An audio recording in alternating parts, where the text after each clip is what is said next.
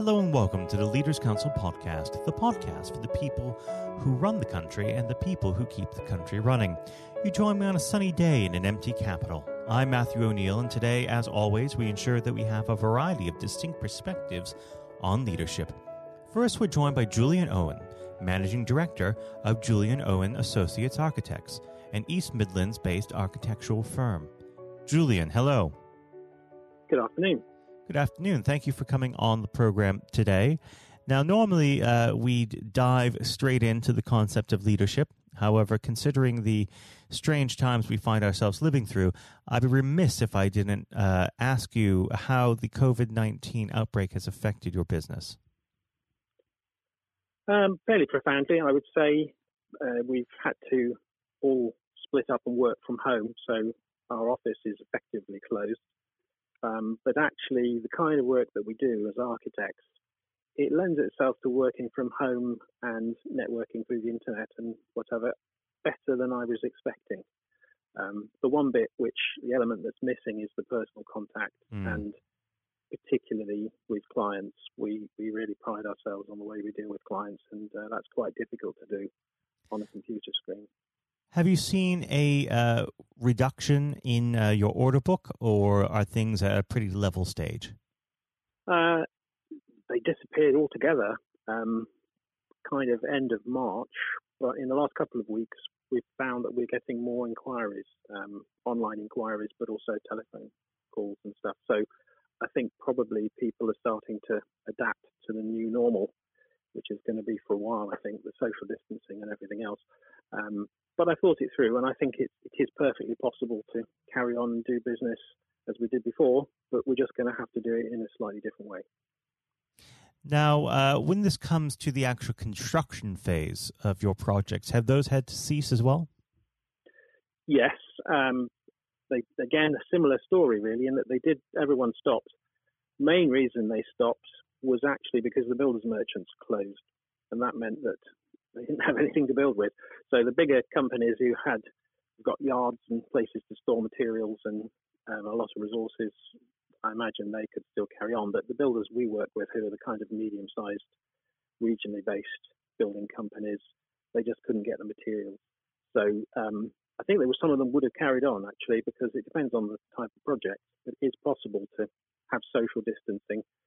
In one case, we've got a contractor who is a family business, and there's three of them who do most of the work, and they were all living in the same house, so they could all work together on site as well. But they had to stop because the materials just dried up. That's changing, as I understand it. So we've now got those sites being revived, and we're even arranging contracts now for work to start in a few weeks' time. Now, do you believe that this is going to have a long-term effect on the way that spaces are designed? I'm sure it will. Yes, I think, certainly places of work, because I imagine, a bit like I'm doing, I suppose, people will have to rethink the way their offices, how the floor areas are devoted, but also how people interact with each other in a business environment.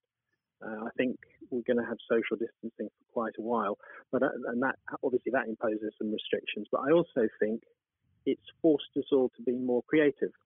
You know, we carried on doing everything in the traditional way from an office and just doing what we always do. And actually, and I say this personally as well, I've discovered there's a wealth of technology out there which actually we're underusing. So I could see it's entirely possible there'll be a lot more people working from home. I imagine the IT companies and the tech support people who help arrange web conferences and all the rest of it will do very nicely. And in fact, I'm based in Nottingham, but I do legal work, and there was a legal conference in London. And normally that would be a whole day for me to go down there, £100 or so to pay for the fare and everything. But in fact, they were doing it online. So I sat in my office at home and watched it. And actually, there's the interaction missing and the social networking missing. But otherwise, I got quite a lot out of it. So that's made me think, well, should they be doing that more? And it'll save me time and money if they can do it rather than having to trot down to London every time there's an interesting conference on. Well, you have a very good point. And with the rise in remote working, remote meetings and symposiums and the like, It seems to beg the question: does major infrastructure projects like the high-speed rail link from London to the Midlands is that economically viable anymore? Yes. Well, that's a whole topic of conversation, isn't it? In fact, it goes quite near to me, that line does, in a place called Long Eaton, not far from where I live. And that line is going to go slap bang straight through the middle of that town, with limited benefits, I think, to the town itself. Of course. So it's obviously controversial. I guess everyone's got their opinion. My feeling is when I go from Nottingham down to London, I quite enjoy the train ride. Mm-hmm. I get a bit of peace and quiet. I get quite a lot of work done. So saving, say, 20 minutes on that journey wouldn't make a big difference for me. I don't think it would affect me much at all. It does seem like a tremendous amount of money for a couple of minutes worth of journey time. Well, yeah. And also the destruction of the countryside, as it were. But that's a separate issue for a separate day. We might as well move on to the subject of leadership. I always like to start this conversation off with a simple question. What does the word leader mean to you? I suppose it's, leading the way for people, other people, showing how things should be done, I suppose, demonstrating how things should be done, helping to encourage people to do their jobs well, always looking to the future to see how things can be improved. It's that kind of thing. Now, how do you demonstrate leadership within your business? What is your particular model? I like to bring people with me. So I suppose I'm not particularly autocratic. Because of the nature of my business, I'm in charge, basically. But it's really just me in charge. So I think there's a danger in that situation of, the business starts to reflect your strengths, hopefully, but also your weaknesses. So your best chance of developing the business and improving it and getting better at what you do is to talk to people who work for you and with you, get their ideas and suggestions. You don't necessarily have to take them all up, but I think it's really important to have that. And it helps the business to grow and expand, but also it makes people feel valued. Now, let's go back to the beginning of your career when you first started out your working life. Did you have any role models who shaped you as you are today? In terms of how it affected how I work? Yes. It's going back a bit, but do you know of John Harvey Jones? I don't, but please enlighten me. The reason I don't know him, I didn't know him, but he did a television program which was quite early, innovative in its day, where he visited different businesses and he talked through with the people the problems they got and how things worked, and he would then make recommendations on how they could improve things. And he used to run a very big company, I think it was ICI, so he had quite a track record. But what was interesting was the way he dealt with people, how he encouraged people, and he when he was critical, he wasn't just running people down. He was telling people, well, these are your problems, this is how you fix it. And I just thought it was great to see somebody like that doing that sort of job, I suppose. And the fact that it was on television, obviously everyone could see how it was done. And I learned a lot about how businesses work, especially ones like mine, because we're not a huge company. And it was very interesting. That influenced me a lot, how I set things up, because that was before I actually started the business. And then there's local architects who I worked with. Colin Maber was one locally in Nottingham who I worked with for a number of years, and watching how people did things, the things they got right as well as wrong, I learned a lot. But I started relatively young because I started the practice when I was 30. And given that it takes, the quickest route, which is what I took, it takes you up to about 27 years old before you can fully qualify as an architect.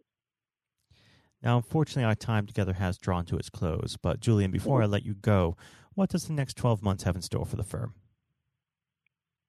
I'm sorry, I didn't hear that very well.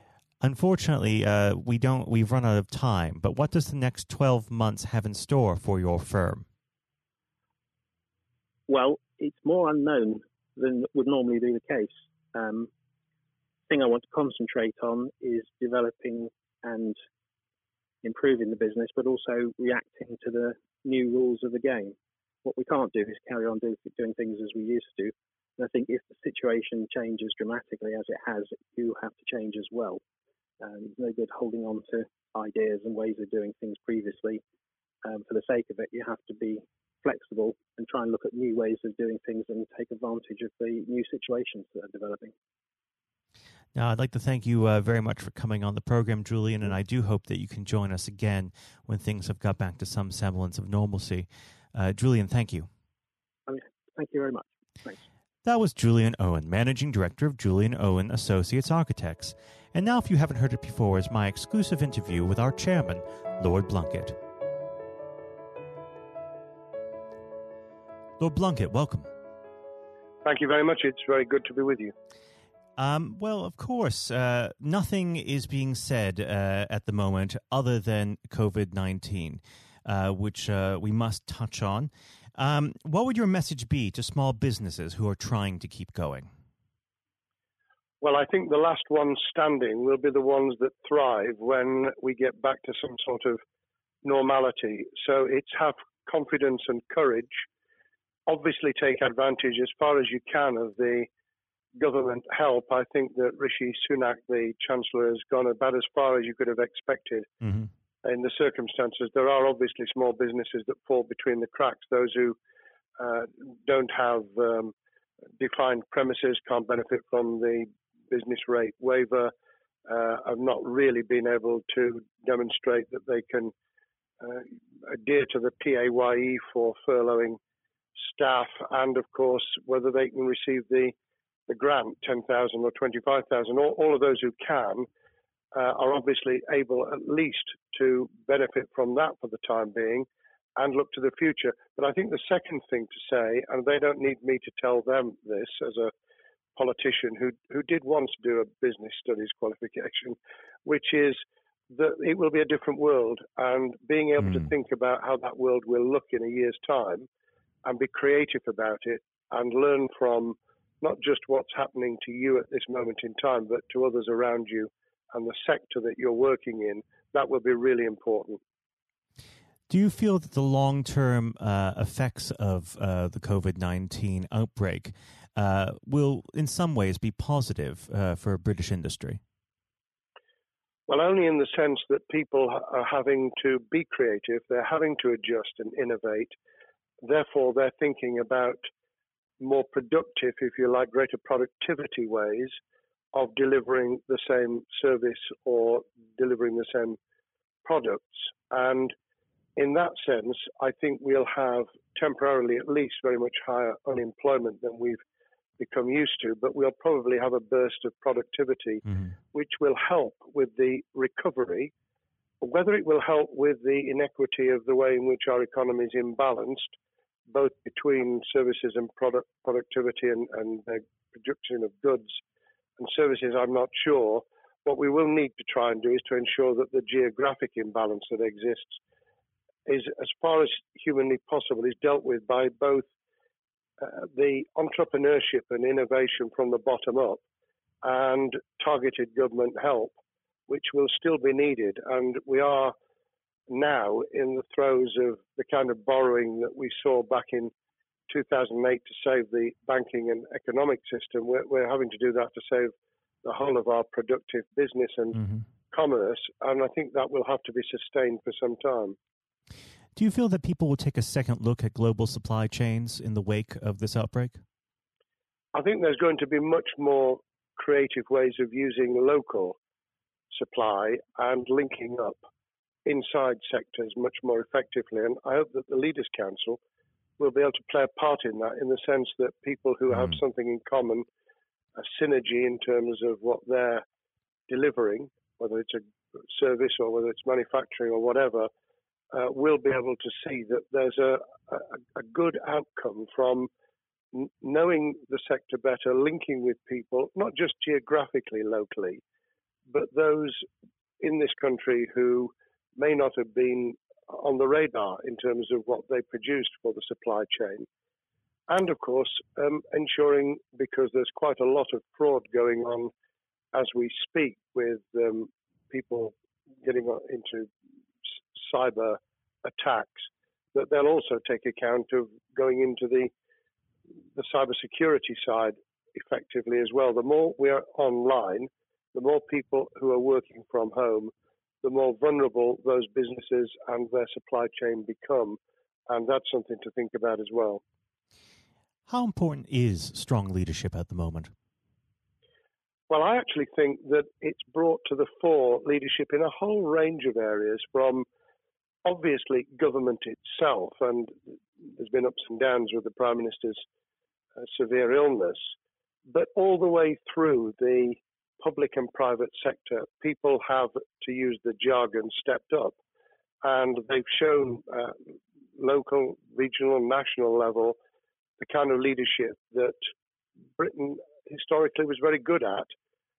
Regrettably, we've not seen the same on the international scene for all kinds of reasons, but maybe we will in future. So I think out of this will come experience of people who have seen an opportunity to do good, as well as seen an opportunity to provide a good service or goods, including, for instance, shortages for the health and social care system, the food chain and the like, but also I think in terms of seeing the synergy between the private and the voluntary sector and using people's commitment to each other in a very positive way. I'm not sentimental about this.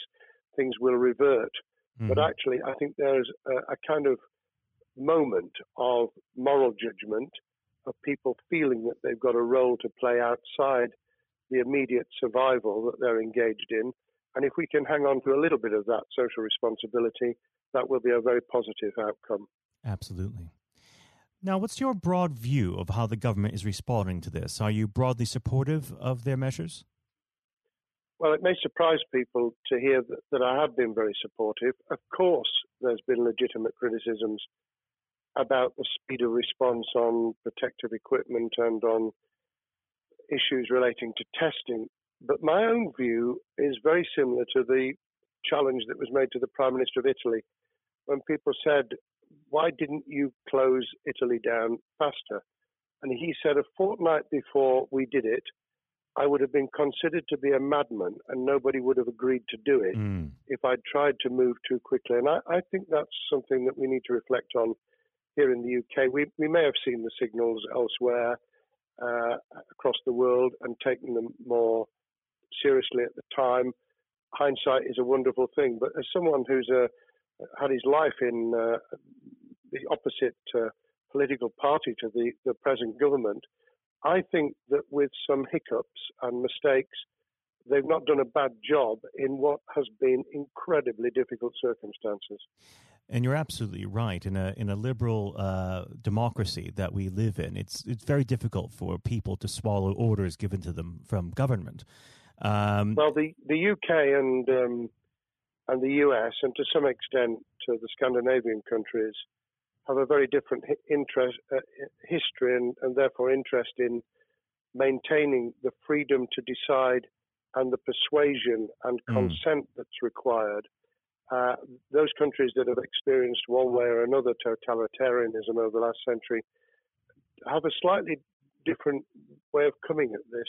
I don't want to exaggerate it, but I think that that's why getting the balance right of getting people to go along with what you want them to do in their interests as well as the nation as a whole is a sensible, proportional balance. And I think we now need to adjust to the coming out of the crisis gradually, readjusting to recovery in the same way. Now, something you've mentioned recently on this balance is the police overreach in the enforcement of the COVID-19 structures that have been put in place. What have they done right, and where have they gone too far? Well, I think that they were interpreting what was not necessarily as clear advice as it might have been for all kinds of reasons, because people were feeling their way.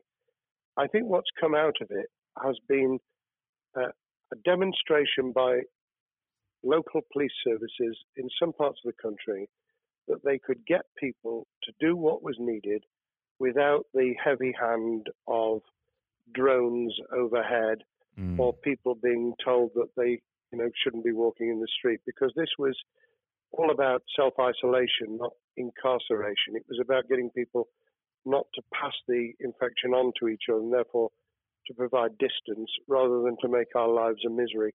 Those police services that adopted that policing by consent and chivying people along did really well. Those who went over the top, I think, soon got a very substantial pushback. And one of the strengths of our democracy is that you could have that debate. People could say, I'm terribly sorry, we think the police force in our area has gone over the top. And that in itself is a constraint and a readjustment. That's another strength of living in a country where you can have opinions and express them without actually being thought to be a fool. Now, of course, the government has faced criticism that they were slow to react, and Boris Johnson wasn't present at the early COVID-19 COBRA meetings. Now, Number 10 has claimed that this is normal practice. The health secretary often chairs COBRA meetings related to health. Does this tally with your experience as a Secretary of State, or would you have expected the PM to be more hands-on during the initial stages? I think different prime ministers do have a very different style. And Boris's style, which I think will now be considerably adjusted, was very swashbuckling. In some senses, delegating is a good thing, as every leader of every business or public service knows. Those who try to pull too much into themselves end up with a massive bottleneck, great failure of trust, and the inability of people to show what they're worth and to demonstrate their capability. So I'd be very wary of jumping in and saying he was wrong to delegate the essential COBRA meetings. What I was surprised about was that he didn't chair the first couple, because my experience with Tony Blair for the 8 years I was in Cabinet was that Tony was a great delegator, but he would get a grip to begin with, watch what the difficulties were, and then give people direction and confidence to be able to get on with it. So looking back, I think Boris himself probably thinks, God, I wish I'd spotted the signals from elsewhere in the world more rapidly, and I'd just been there. However, this also raises another issue. All of us in positions of leadership need good teams around us. I think after this is over, he will be assessing those who really did step up and those who demonstrated their inadequacy. I think we'll probably end up in a year's time with a much stronger cabinet than we have today. Well, absolutely. And of course, we've seen a significant drop in the visibility of certain special advisors like Dominic Cummings during this entire period. So it'd be interesting to see how that pans out. It's certainly readjusted the role of those behind the scenes with those who should be taking the decisions, having received advice. Obviously, there's been a complete transformation in the profile of experts, if I might use that term, who'd previously been denigrated.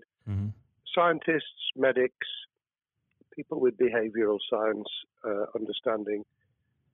My only criticism was, were we getting wide enough advice? Were we narrowing it too much to a couple of key centres in London?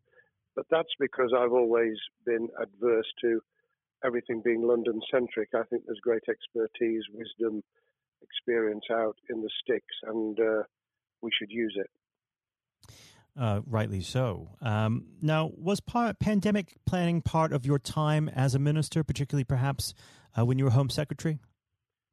Well, it was, but it was on the back of risk arising out of counter-terrorism measures. Right. I was the Home Secretary for 3 months when the attack took place in September 2001 on the World Trade Center and beyond. We did an enormous amount of scenario planning, both desktop and real. On the back of that, it was very heavily orientated to future developing terrorism risk.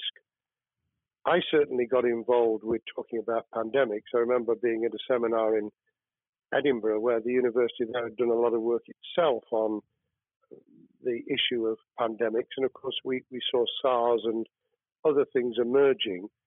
I think people have criticised the government for not picking up the report from 2015, 5 years ago. I think that what happens is human nature kicks in. You deal with what you're immediately faced with. You can sponsor reports, and this is true of business planning, of course, as well, and scenario planning for what business continuity will look like, recovery plans for business, what will happen if there's a cyber attack, what happens if there's an energy shutdown. These kind of things you can look at, but you're immediately turning your eyes to what's in front of you. And had we picked up a bit more on the danger from Ebola and SARS and what have you in the past, then we might have said, what if something hits us in the developed nations that we don't have a vaccine for, that we can't immediately whisk up protective materials or equipment, or for that matter, medicines that help with recovery, all of which we now see are a danger. I think this will make an enormous difference to the planning for the years ahead.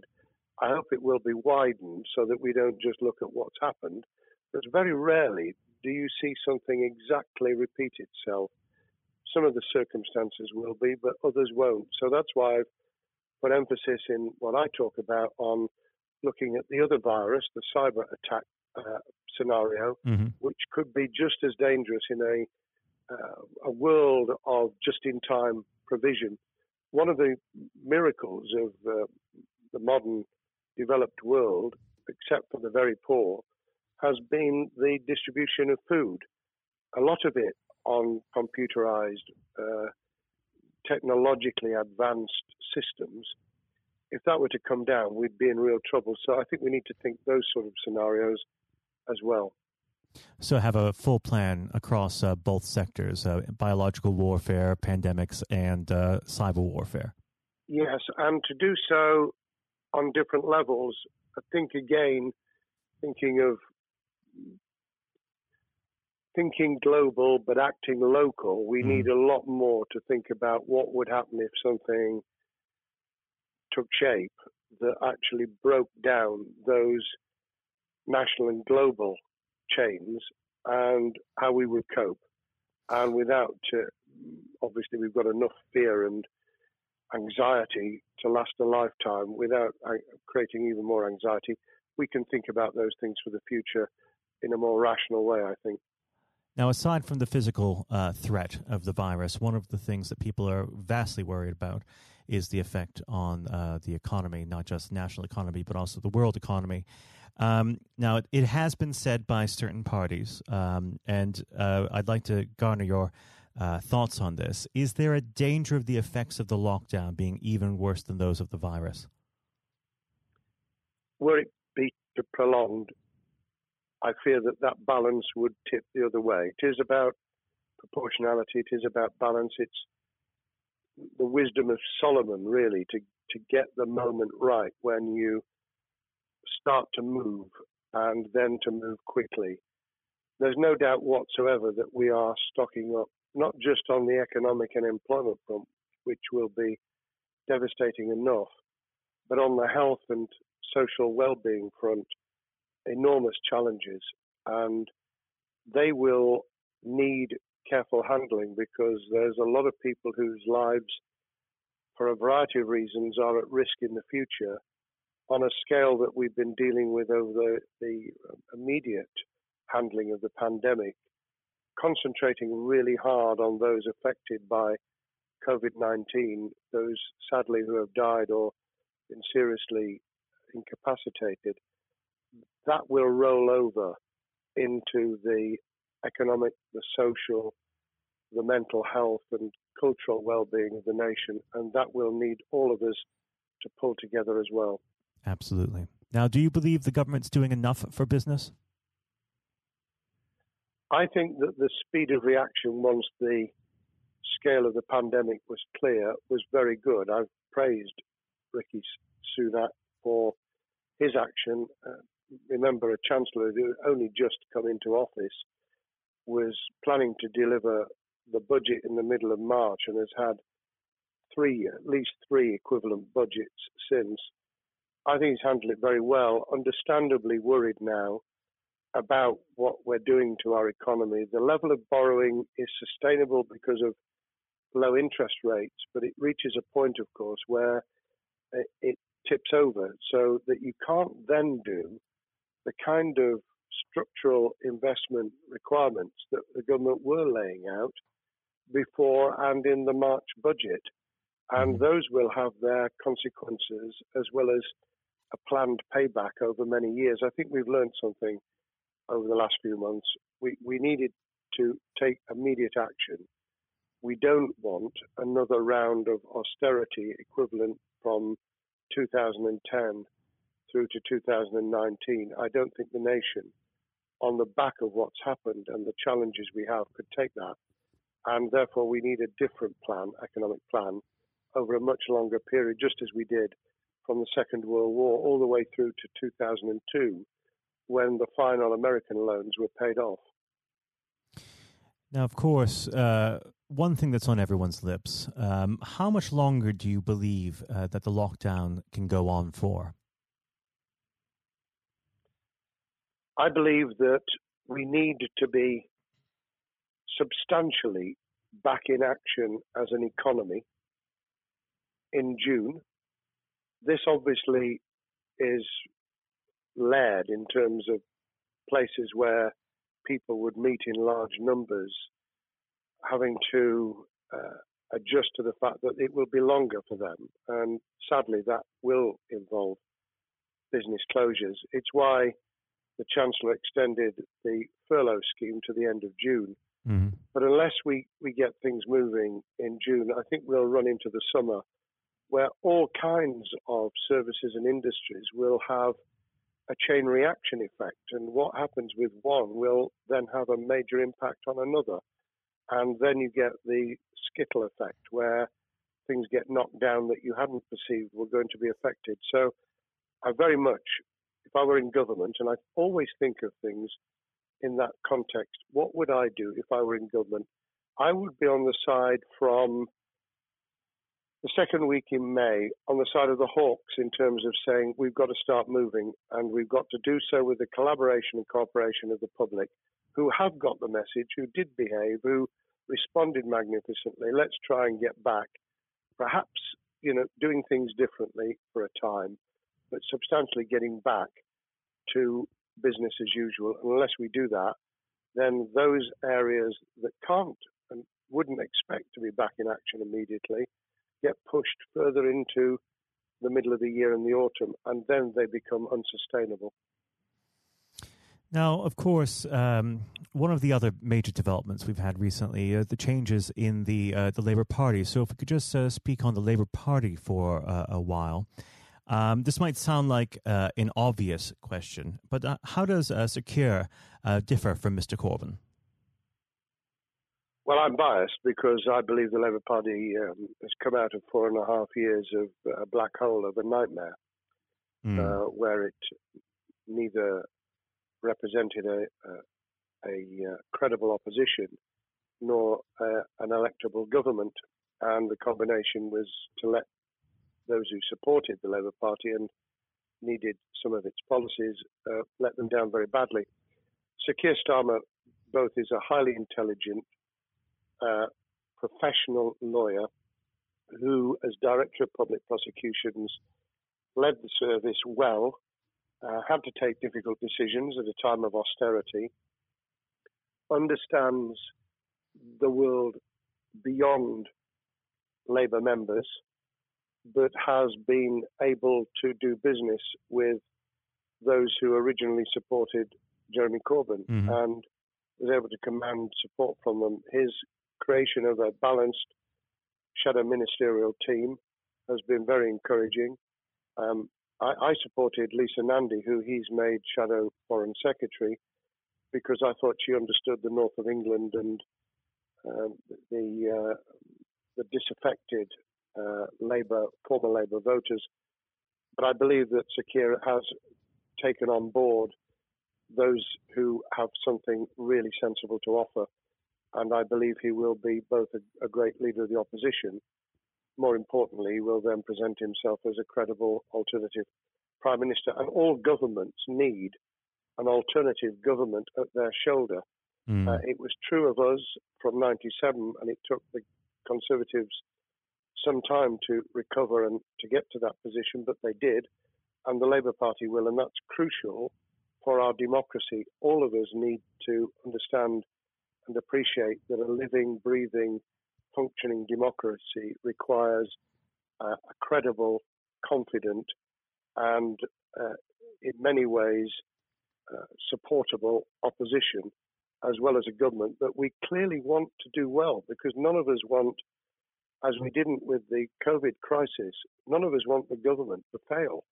We want to see our economy recover. We want our social well-being to be taken into account. We want to overcome deep-seated inequality and poverty, and we want to do it with enterprise and entrepreneurship and business playing their role, and that is about leadership nationally, locally, in the private and the public sector, people with ideas, with confidence, with the ability to pull teams around them, above all, to have some idea of what it is they want to achieve and a very good idea as to how to achieve it. Now, of course, one of the biggest problems Secure is facing will be tackling the party's anti-Semitism problem. There has been a recent internal report that has been quite damning. What's your response to that report, and what does Secure need to do in response? Well, there are two reports. One which is being produced by the Equality and Human Rights Commission, which he will, and has already indicated, will implement in full. The second was a leaked report put together by the supporters of Jeremy Corbyn, 800 pages of private interchanges on social media, which he has, Keir Starmer, set up an investigation to identify who did it, who leaked it, what the content was, does it have any salience and lessons for us, and where necessary, action will be taken. So I hope that as he moved very quickly to reassure the Jewish community, so he will be able to take the necessary steps to back up that reassurance with the kind of actions that says that this was a blight on a historic, great political party that all of us were ashamed of. We've been able to put that behind us and to move on to facing the future with confidence. What's the one key thing that Secure needs to do to restore Labour as an election-winning party? I think Sir Keir Starmer's major challenge is to convince sceptical voters that Labour has not only reverted to a party that they can support because they can see it acting, developing, presenting as a credible alternative government, but also that the lessons have been learned from the fiasco from 2015 onwards. In other words, there have to be very clear signals of substantial change, not just the right words, not just reassurance that we're not going back to some of the crazier policies, but actually that we've understood why the electorate rejected those policies so substantially in December 2019. If people get that message, they'll understand that the Labour Party has changed, as it did in the 1980s and early 90s, to become the electable government with the greatest majority and historic majority, even greater than 1945, which I was privileged to be able to take advantage of in 1997 when I joined the cabinet. Now, I know what your answer is going to be to this question, but indulge me. Do you think Secure has what it takes to be PM?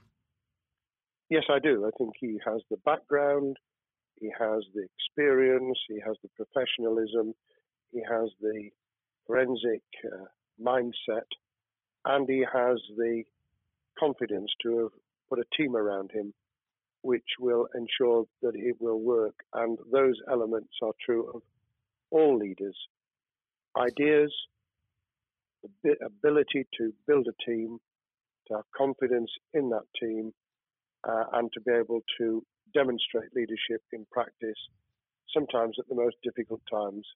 And, the Leaders' Council, those sharing their thoughts with the kind of thing that we're doing now with a podcast, but also joining us in linking up in that network of people who can support and help each other and learn from each other. That is what needs to be done in politics as it needs to be done in business. Thank you very much indeed, Matthew. Well, thank you for coming on the program. It's been an absolute pleasure, and I look forward to speaking with you again. Thank you very much, and good luck to all those listening in what has been a nightmare scenario. Good luck for the future. Have courage, have confidence, and yes, listen to those who know more about business than I ever will. Thank you, Lord Blunkett. Thank you. This has been the Leaders' Council podcast. Thank you for celebrating excellence in leadership with us. I have been your host, Matthew O'Neill. Until next time, goodbye. Thank you for listening to our podcast. The views expressed within the podcast do not reflect the views of the Leaders' Council of Great Britain and Northern Ireland, its parent company or subsidiaries, members of staff, other guests, or any other person therein associated.